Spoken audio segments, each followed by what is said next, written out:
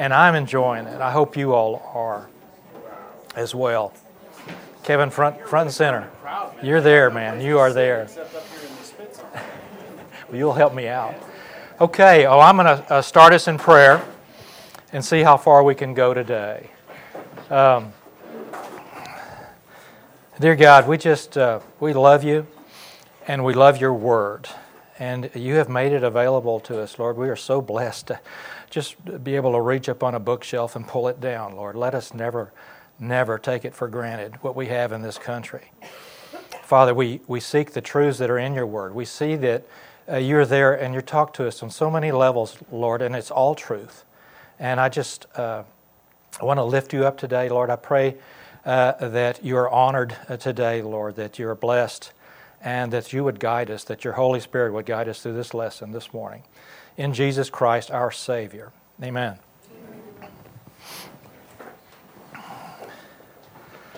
I'll catch us up a little bit. We started Ruth chapter 3 last week, and we saw it was the end of the harvest of the barley and the wheat. And Ruth and Naomi are sitting together, and I think that Ruth has probably seen I think that Naomi has seen that there's some chemistry there between Boaz and Ruth, and she's thinking it's time to get the ball rolling, I believe, and so she tells Ruth that she's got a plan. Ruth needs security, and she needs to be married, and she needs to come out of mourning, and Naomi has a plan. It sounds a little risky at some levels, but she believes that these two, Ruth and Boaz, are good for each other. And the best of all, Boaz is a near kinsman to her deceased husband, Elimelech, and so it just works out in so many good ways. So her plan then is to, she tells Ruth to clean up and put on her best and smell good. And her plan is to go down to the threshing floor. That evening, Boaz would be there. All of his crop would have been threshed, and it needed to be winnowed. And so his turn to come up to use this gathering place, this threshing floor. And it's a big deal. It's kind of a festive event, and his employees are there, and people come and join in, and there's eating and joy and just kind of a gay time. And they work there on the side of a hill, because that's where the wind will come and pick that grain up and take away the chaff and let the grain come back down so they can gather it. So by the end of the evening, well into the night, into the dark, they would have a huge pile of grain. And then the men, for security, would sleep around the grain, usually with their head facing into the pile and their feet facing out, just to protect it all. So Boaz has gone and found himself a place at the end of the heap, which is a little more secluded, which is great for this plan that Naomi has, because Ruth is supposed to go down, follow where Boaz is, go down, uncover his legs, his feet, and lay there and wait for him to wake up. And then he's supposed to tell her what to do. And so Ruth gets her courage up. Really, I think she gets her faith up. And I believe Naomi and Ruth are really seeking the Lord's favor in this. They believe that this is the right way to go, but they need God to follow through. And so that's what they're doing. They're putting their faith on the line. And so Ruth does this. And sometime during the night, of course, Ruth and Naomi have not slept, but Boaz wakes up. He looks down and he sees a figure there, and it's a woman. He says, "Who is it? Who are you?" And so we're going to pick up. We got about this for last time. Ruth identified herself in the verse before this, and she basically laid out her request. She was making it known that she was available. Would he marry her? Would he cover her, protect her? And also, since he's a near relative, would he redeem both Ruth and Naomi? And then, it's kind of in his court, and she has to wait and see what his response is. And it's good. And so we read in chapter 3, verses 10 and 11, Boaz says, "May you be blessed of the Lord, my daughter," speaking to Ruth. You've shown your last kindness to be better than your first by not going after young men, whether poor or rich. Now, my daughter, do not fear, for I will do whatever you ask, for all my people in the city know that you are a woman of excellence." So we looked at the first part of that and discussed we made comments on what was transpiring there. And then we got down to this last part where he says he will redeem her. And basically, she has this great reputation. She's a woman of excellence. And it's almost as if she is worthy of redemption, is what he is saying there. And this is where we stopped last week. And I said, we need to stop. We need to think about this before we go on. This is peculiar, right? If we're looking for illustrations in this book, this is a little bit different. And so I said I would take us on a rabbit trail. It's a rabbit trail, but it's necessary. About 2 weeks ago, Heather and Jeff, when we were talking in chapter 2, made a comment because there we talked about Boaz being attracted to Ruth based on her external beauty. One of the attractions was her external beauty. You couldn't deny it. And but they had a problem with that, and they said, this is not us. This doesn't really sound just right. And I believe that that's correct.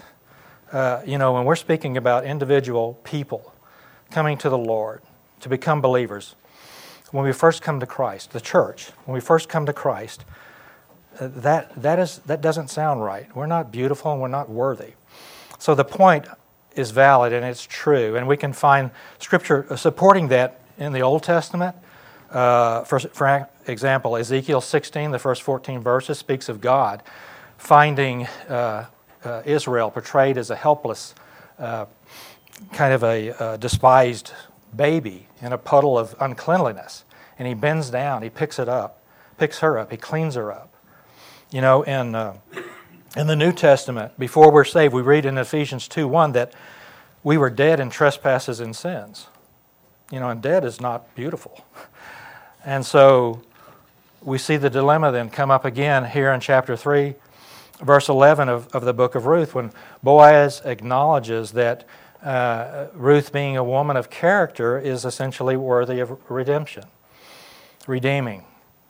And we should make no mistake, when Christ saves us from our sins and gives us eternal life, we are not worthy in any respect. So, I had to deal with this. And I was reminded of a great sermon by J. Vernon McGee back when he was a pastor in California. And he had a sermon titled Grace in 3 Time Zones. And that teaching is equally applicable both to grace, but also to salvation and to redemption. So, just for purposes of clarity, let me just give a brief definition of salvation and redemption. Salvation is that new birth of our spirit in regeneration by the Holy Spirit, which comes by grace through faith and gives us eternal life.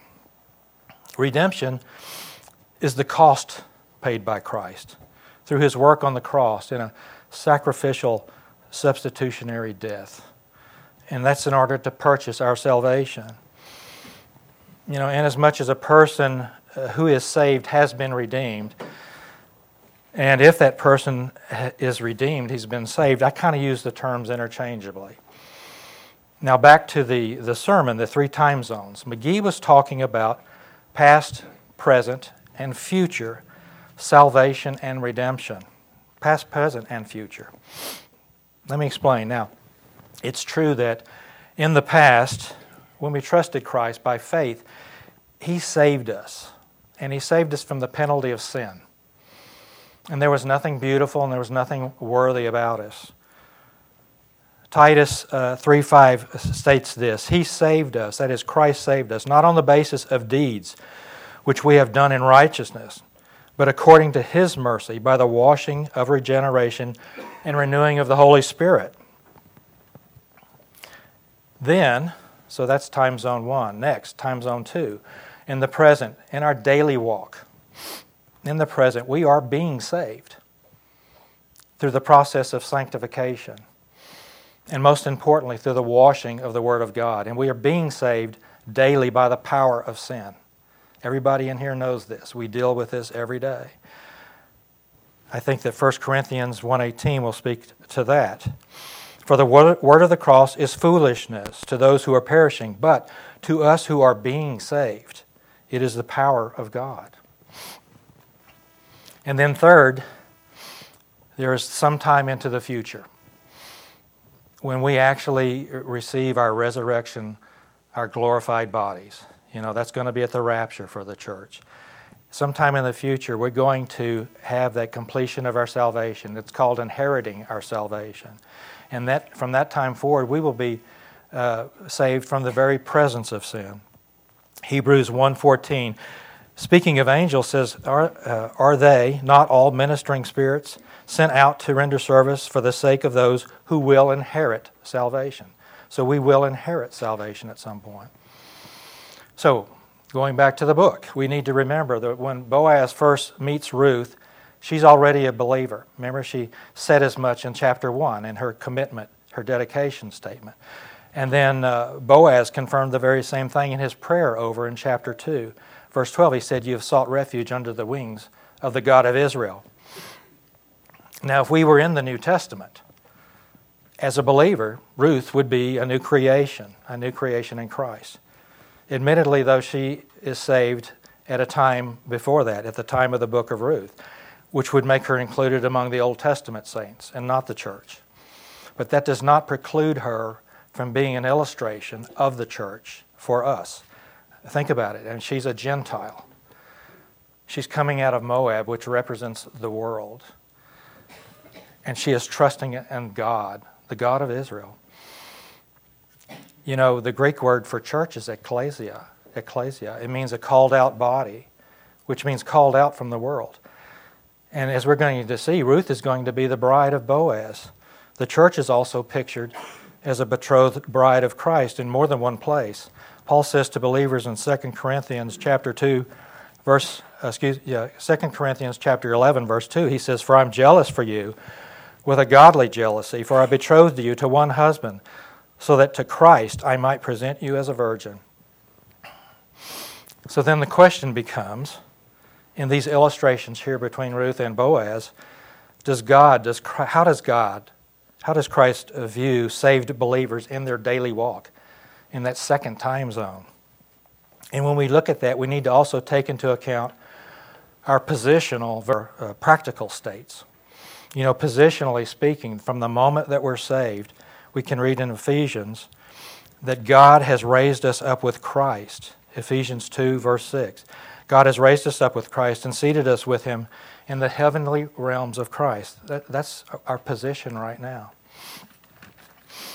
And this position will also make us just as beautiful as the very righteousness of God. Listen, 2 Corinthians 5:21 says, He made us who knew no sin He made Him who knew no sin to be sin on our behalf, so that we might become the righteousness of God in Him. That is Christ. And I believe that this is probably then the picture that we're looking at in Ruth chapter 2 and chapter 3. And I hope this doesn't just muddy the water, but helps out. Any comments? Yeah, I think Proverbs 31, that term that is used in Ruth 3 is, in my translation, I think it's noble character. And it's the same word is used in Proverbs 31. Right. From verses 10 through the end of 31, at the very end right. of Proverbs 31. And to me, it seems to be about the dependence on God. Someone who is trusted and then depending. Very good. On God. And it's very interesting when you read that Proverbs section. It is. That's one of my favorite sections, Proverbs 31. Jeff? Yeah, and just to be completely clear, because Heather and I talked about this, and I talked about with a couple other people anyway. We talk about what Boaz saw in Ruth, and whether she was physically attractive, whether the world would have said this woman was beautiful or not, is not clear from the Scripture. What is clear is she had godly character. And to a godly man, a woman with godly character stands out. And to him, that is beauty. Amen. You know, I need one other disclaimer. This book, there are so many picture illustrations, thoughts, words and phrases in here, and they are so well connected, it would be impossible to see what God has in here in the way. And what I'm saying, that there is not only one way to see the illustrations and the applications in this book, but you have sent me kind of down a track that I'm going to continue to follow going forward. So it's good. Then let's get back into it. Ruth chapter 3, verses 12 and 13. This is Boaz speaking to Ruth. He says, "Now it is true, I am a close relative. However, there is a relative closer than I. Remain this night, and when morning comes, if he will redeem you, good, let him redeem you. But if he does not wish to redeem you, then I will redeem you. As the Lord lives, lie down until morning." So we see there's good news, but there's somewhat bad news as well.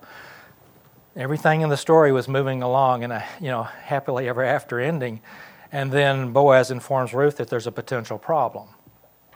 Our hearts kind of sink, mine does when I read that there's a closer redeemer, someone in front of Boaz, which, by the way, should tell us something. He has already researched this matter, right? He has looked into it. He knows the man is there. Naomi didn't tell her there was another man. She may have known it, but he knows it, okay? And this would have been long before Ruth made her claim. And which brings up another point. I just love the way that an honest man, a man of valor, that same word, hael, how he proceeds. Everything is by the law. Everything is above board. Everything is beyond reproach. He's a picture of the Lord. We have, just like our holy God, He is just and the justifier, right? And He does that so that the accuser has no grounds for any claims against us. Listen,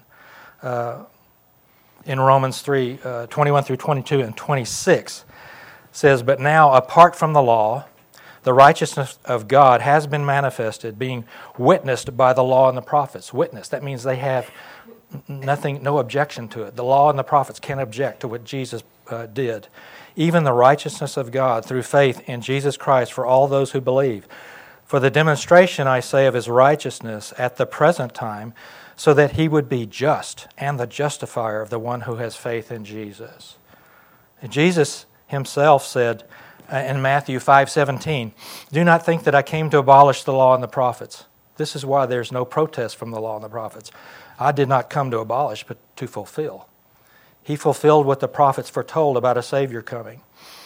And he fulfilled the law, which is the character of God. He did everything required to make Him beyond reproach. But there's good news for Naomi, right? Or for Ruth and Naomi. One way or the other, Ruth and Naomi will have a redeemer. If you remember at the beginning of chapter 2, we saw that there were two major needs for these women, these widows, and that was food and family. Their food need was answered by God's provision through the kindness of Boaz, and we saw that by the end of chapter 2. They were going to have food. And now, in chapter 3, Boaz is giving his word before the Lord that either by himself or this nearer kinsman, Ruth and Naomi will be redeemed. And I don't think anybody's sleeping for the rest of the night here.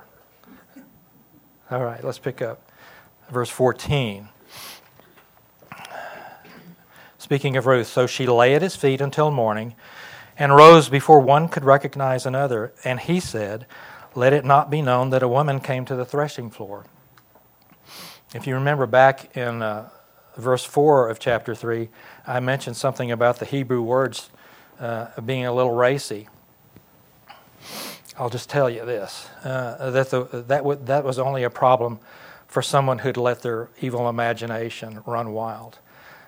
There was not a problem for Ruth, and it was not a problem for Boaz. These two leave the threshing floor with the same purity in which they entered. They, in their humanity, these two people are examples of pure love. And I believe that they are moral equivalents of each other. When Boaz tells Ruth to leave quietly while it's still dark, he's doing so for her reputation, to protect her reputation. He knew that people would talk, and he understood that assumption is the lowest form of communication. He understood the mindset that is expressed in Proverbs 18:2. A fool does not delight in understanding, but only in revealing his own mind. Okay.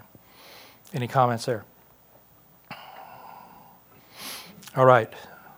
Verse 15, chapter 3. Again, Boaz said, "Give me the cloak that is on you and hold it." So she held it, and he measured 6 measures of barley and laid it on her. Then she went into the city. I think that's about 60 pounds. I could not do that. Okay. And so he gives a gift of grain to Ruth, but it's actually meant for Naomi. It's going to give Naomi some assurance that he's serious about his role here. But I believe there's a picture, a message that goes well beyond that. The Holy Spirit has not told us right here in this verse, but Boaz must have leaned over and whispered something into Ruth's ear. And we need to read ahead to see what that was. Verses 16 and 17. When Ruth, came to her mother-in-law, Naomi said, "How did it go, my daughter?" And she told her all that the man had done for her. She said, "These 6 measures of barley he gave to me, for he said, 'Do not go to your mother-in-law empty-handed.'" So he did say something to her. When Naomi says, "How did it go?" that's probably not the best translation of the Hebrew here. Those words in her question are really the same words that Boaz spoke when he saw Ruth at his feet. "Who are you?" Naomi's asking her, "Who are you? Whose are you? Are you going to be Mrs. Boaz?" I mean, she wants to know. And now we find then there was a special message that Boaz had for Naomi. And the Holy Spirit made us wait until right here to find out what he said. Basically, he said, "Don't go back to your mother-in-law empty-handed." Why must we wait till Naomi is in the scene for this statement to come out? What's the significance of this statement? Where have we seen that word empty before in the book of Ruth? Naomi returned empty. At the end of chapter 1, as she's coming into Bethlehem, her words were, "I went away full, but the Lord has brought me back empty," right? When it seemed like God had forgotten Naomi, to her, that he was far away, when she was at her lowest point and feeling empty, God had already a plan in place. He was already sovereignly at work. What Naomi didn't see back then in chapter 1, but what she's seeing now is that Ruth is a picture of something. The message that Boaz had for Ruth, for Naomi, is this: you're not empty. You're not empty. You never were empty. And in Ruth, Ruth was standing by Ruth when she walked back in and said she was empty. She'd committed her life to her, and she was not probably very valuable in Naomi's eyes at that moment. But what she didn't see was this picture. Ruth is the fullness of God's love, his hesed, in so many ways that Naomi couldn't have imagined back then. But she's starting to see it now. Last verse, chapter 3, verse 18. So now, then she said, "Wait, my daughter, until you know how the matter turns out. For the man will not rest until he has settled it today." Some versions say, "Sit and wait," as if she's so anxious that she's pacing the room. And I expect she was. So the curtain is going to close on this chapter. We still don't know what the ultimate outcome is going to be. And by the way, this is the last time we're going to hear Ruth and Naomi speak for the rest of the book. But the Holy Spirit has really captured our attention in this book, hasn't he? I find it very interesting that in chapter 3 it began with a plan from Naomi. She was going to take the bull by the horns, and she was taking charge of this situation. She decided what Ruth needed to do, and it looked like Naomi was in control. But then Ruth had to go through the plan. She followed Naomi's instructions, right? She had to physically carry out the plan. And then it looked like Naomi was in control. Ruth was in control. And then Ruth, she's laying there at Boaz's feet waiting for him to wake. What is he going to say? He wakes up and she tells him why he's there, and she's waiting for his response, and Boaz is now in control, right? And now we're at the end of the chapter. Boaz must approach the closer kinsman and give him the first option to redeem. And we have to wait and see what happens. And we do see, it really has been the Lord who's been in control, right, the whole time. Any comments? Yeah, so there's so much going on here, but like the comments about Proverbs and the virtuous woman. I've got a note in my Bible back from college talking about how the Jewish Bible actually arranges Ruth after Proverbs. Right. So you have the last thing you read from Proverbs is the virtuous woman, and then Right. you transition into Ruth. And then that combined with this section here, this reminds me of the parable of the treasure found in a field. Okay. Who then, like, you rebury it and go and basically, like, at whatever cost Sell everything. you purchase that field. But this also makes me think about, like, the idea of the virtuous woman. It talks about her character, but it doesn't ever mention her looks. And that makes me think back to, like, I'm sure that a lot of us at some point in the past have been attracted to someone, and then after the passage of years, their looks versus their character is contrasted, and you think, that was a close call. Like, because so much of that virtuous woman, I think especially for Boaz, right, whether or not he's had, like, bad run-ins with relationships or whatever, that's besides the point. But for him to appreciate her character and to understand that her character is not just her willpower, but it's a reflection of her relationship with the Lord. And that has far more value. Like, the reason that she is worth pursuing is that where she's at, she has nothing. Well, then why work hard? And that is a reflection of the Lord's character speaking through her. So his pursuit of her, I think, makes completely sense, even if she's homely, because she has that integrity in all circumstances, right? And to be gleaning in a field, like, who are you performing for? Like, nobody cares, right? And I think at that point, to see this, it also makes sense that he wouldn't go any further because he sees the evidence of her character. So for him to pursue that beyond a certain point would be insulting, and it would almost be forceful in a way that for her to have that character and for him to pursue her beyond a certain point, he understands, like, that's going to be icky. Very good. As the way it's received. And I love that, like, there's this mutual respect and dependency that's already here, and the way that it plays out, I think it's really incredible. And like that ending about wait until you see how the matter turns out, for the man will not rest until he has it settled today. Right. Just that statement, I love, like, the implication of, like, all of the sweating and running that Boaz does for the rest of that day. Yeah. While trying to be like, keep it cool, Right. cool. Like, no, nothing. Be going still, on. be quiet, If you know want that to I am the redeem her, Lord. That's fine. I mean, you don't need it. Like, if you don't want, like, I can. Just I can- remember, this is Yeah. what it's gonna cost. Yeah. It's Right. like, I know you're I gonna like go on a that too. journey. You're gonna, like, Such a deal. Yeah. that's. He does play it very cool, I think. Yeah. Well, that's great points, and especially that the arrangement of the Hebrew Bible does put it that way. I mean, it's supposed to not so subtly point to this woman, Proverbs 31, as well. And going in and seeing it's the character. If you've been married for any number of years, you go back. I was looking at pictures last night, and those are okay-looking people there. We don't look like that, anymore. But you know what? I love my wife now more than the day I married her because I know her character. Yeah.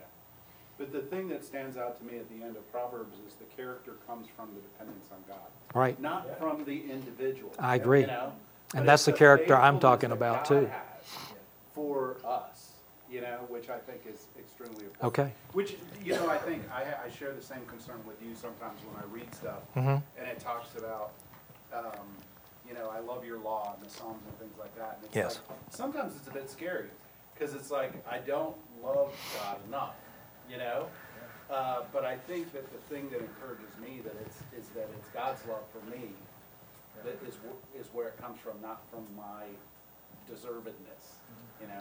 Very good. All right, I'm going to get you guys reeled in. Chapter 4. And there's a little bit of an introduction here I want to say. You're going to love this going forward, I believe, because of the application. And now we're coming to the climax of the books, and there's important issues that have not been resolved. Remember, the book is historical. It's not fiction. But it does read like a love story. It reads like a novel. There's probably more practical application for us here in the 4th chapter than in the other 3. In Ruth chapter 4, listen, it's all about redemption, deliverance by the payment of a price. But I want to continue in this same vein of the 3 time zones. You know, for the believer, the Christian, our initial redemption, our coming to the Lord, and our salvation, that's completely past tense. We've been redeemed, and nothing can ever change that. Jesus Christ us out of our lost condition. Ephesians 1:7, in Him we have redemption through His blood for the forgiveness of sins in accordance with the riches of God's grace. Romans 6:22 and 23, but now that you have been set free from sin and have become slaves of God, the benefit you reap leads to holiness, and the result is eternal life. For the wages of sin is death, but the gift of God is eternal life in Christ Jesus our Lord. Right now, eternal life, right now. But as we live our lives now, in this 2nd time zone, in the present, there's also an ongoing practical redemption that is occurring. Yes, we've been freed from the penalty of sin, but we still need to be delivered daily from the power of sin. In chapter 4, there's a question. There is a conflict and there is a struggle over where Ruth and Naomi's redemption will come from. And by illustration, I think that we may find answers to our own questions about our own ongoing deliverance. So as we move through chapter 4 in this discussion, I'm going to kind of be moving between the storyline, what I'll call the human level, and also the practical application level as we go. I may go in and out of it, but I'm going to try to keep it separated so you'll know. I think you will. So let's go ahead and read verses 1 and 2 of chapter 4. Now Boaz went up to the gate and sat down there, and behold, the close relative of whom Boaz spoke was passing by. So he said, "Turn aside, friend, sit down here." And he turned aside and sat down. And Boaz took 10 men of the elders of the city and said, "Sit down here." So they sat down. Of course, Boaz goes up. He was on the threshing floor, the side of the hill. He's going up to the city gate. This would be like going to the courthouse today. All types of business were conducted at the city gate, and that really makes sense. So many of the men were involved in agriculture and farming, and so their homes would be inside the city, and they'd go out to their fields during the day. Therefore, it's likely then that all the landowners and their employees would probably pass those gates pretty much on a daily basis. Also, yes? But this is customary for the elders of the city. The city gate is our problem. Yeah, also the men of the city. Anybody involved with government would congregate at these gates so they could be there if anything important was going to take place. Incidentally, all the city records would be there as well.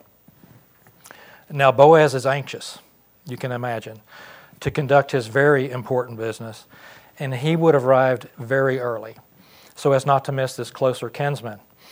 Soon his patience pays off, and his nearer kinsman walks by.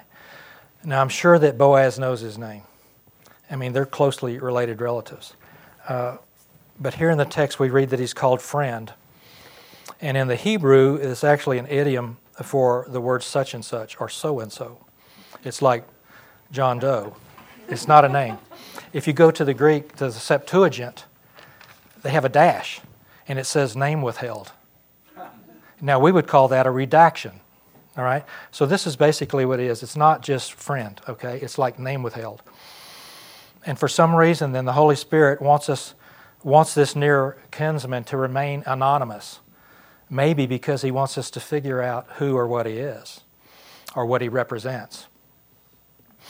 Now we know that Boaz is willing to redeem Ruth, but The first option goes to this mysterious other person. The first option goes to this other person. Also, we know that Ruth loves Boaz because she basically pledged her life to him there at his feet. And there is this ongoing struggle over where redemption comes from. Okay? So how about believers now in our daily walks? Do we ever feel like this? Where our redemption is going to come from? How do we live this Christian life once we're saved? To whom or to what do we look for daily redemption? I mentioned in the very first lesson that we had in the introduction to the book that one level to study this on is the practical application level. And the reason was it would help us to see our relationship with the Lord Jesus. I think we're going to see that as we go forward. So what I'm asking is really this: is there someone or something that we might give the chance to redeem us daily before we let the Lord do it, like a right of first refusal? Our own morality, right? Is that where you're going, Jack? You said our own us. Morality. Us. Okay. Yeah, morality. Well, you're there. You're there.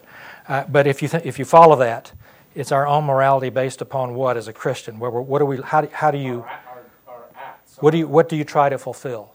What's your standard? The law. That's it. The law. Both lead to the law. And so I believe that is we're talking about. This unnamed kinsman is actually a picture of the law of God, the Old Testament law, the Mosaic law. But this should become more apparent as we continue through here. Now, if you'll recall, as we've gone through the book, we have seen law, right, and grace kind of right next to each other, all the way along in the gleaning, and all those other things that we looked at in Leviticus and Deuteronomy. But now let's keep going. I want to read verses 3 and 4.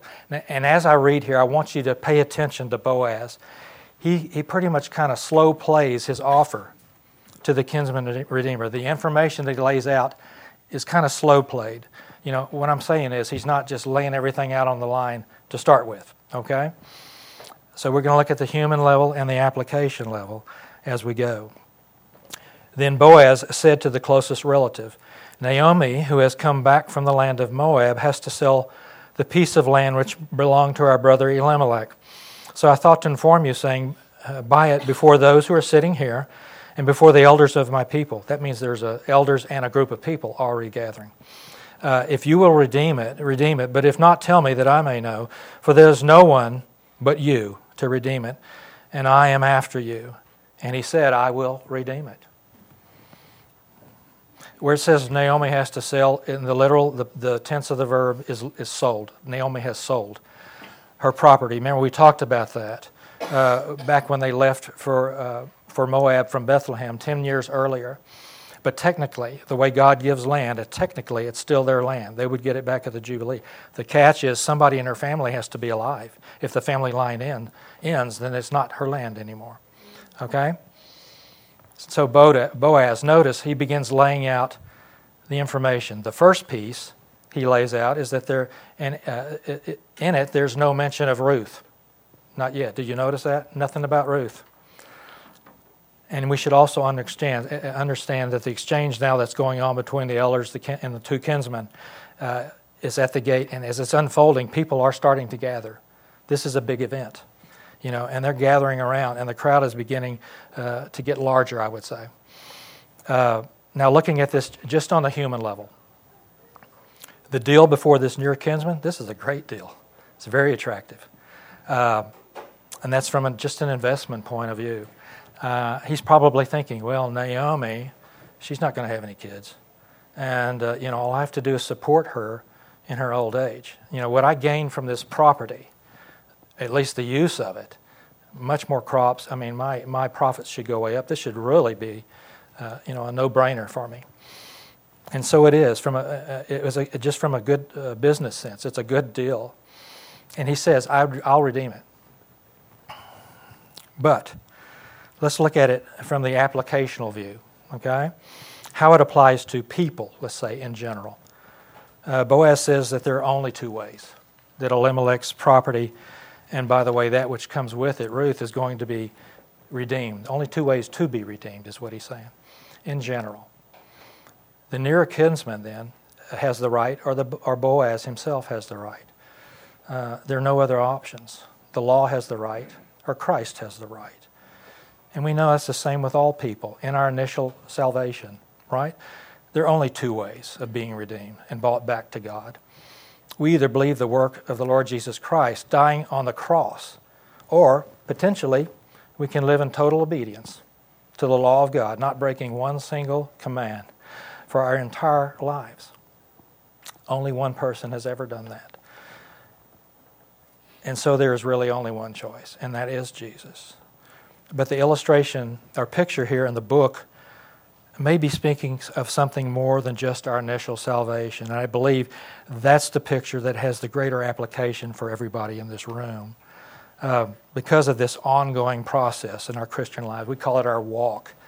And such that we must look at where our continual redemption comes from on a daily basis. Yes, we've already been saved from the penalty of sin.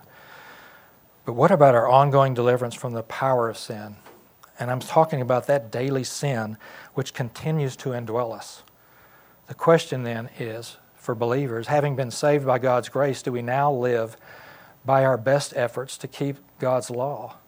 Or is it also trusting Jesus, just as we did when we first met Him? Colossians chapter 2, verse 6 says, "So then, just as you received Christ Jesus as Lord, continue to live your lives in Him." Continue to do it. I chose the Amplified version of Galatians 1 through 3, of chapter 3, because it just really states it so understandably. It says, "O you foolish and thoughtless and superficial Galatians, who has bewitched you that you would act like this, to whom right before your very eyes Jesus Christ was publicly portrayed as crucified in the gospel message? This is all that I want to ask you. Did you receive the Holy Spirit as a result of obeying the requirements of the law? Or was it the result of hearing the message of salvation with faith, believing it? Are you so foolish and senseless, having begun your new life by faith with the Spirit? Are you now being perfected and reaching spiritual maturity by the flesh, that is, by your own works and efforts to keep the law?" How clearly said. And so the closer Redeemer's response is what? I will redeem it. And He fully intends to redeem it. That's what He says. This is a great picture of the Mosaic Law. There's nothing wrong with the law. Nothing wrong with the law of God. If it could redeem us, it would do it. But listen to what Paul says in Romans 7, verses 7 and 12. What then shall we say? Is the law sin? Is it bad? Certainly not. Indeed, I would not have been mindful of sin if not for the law, for I would not have been aware of coveting in the law, if the law had not said, "Do not covet." So then the law is holy, and the commandments are holy, righteous, and good. There is nothing wrong with the law. The law is perfect and holy, and it would redeem us only if it could, if it only could. But we're going to see there's a major problem with the law. In the book of Ruth, the problem is Ruth. The problem is Ruth. Any comments? This is totally an aside, but Heather leaned over to me when you were first describing the part here at the beginning of chapter 4, and that, we say that our judicial system is, modeled after the Judeo-Christian. Yeah, the Judeo-Christian, but she was making a comment. This is out in the open. No closed doors here. What an amazing picture. That's a little harder to subvert justice when everybody's watching. It's a good way. I mean, they got a great welfare system. They've got a good judicial system, do they not? Everything Jesus Christ ever did was out in the open too. What? Yeah. Especially when you think about, these are people that have watched you grow up. So if you try to pull a fast one, most of them are going to be like, no, you're done. You're done. It's like, what? And like, no, you're done.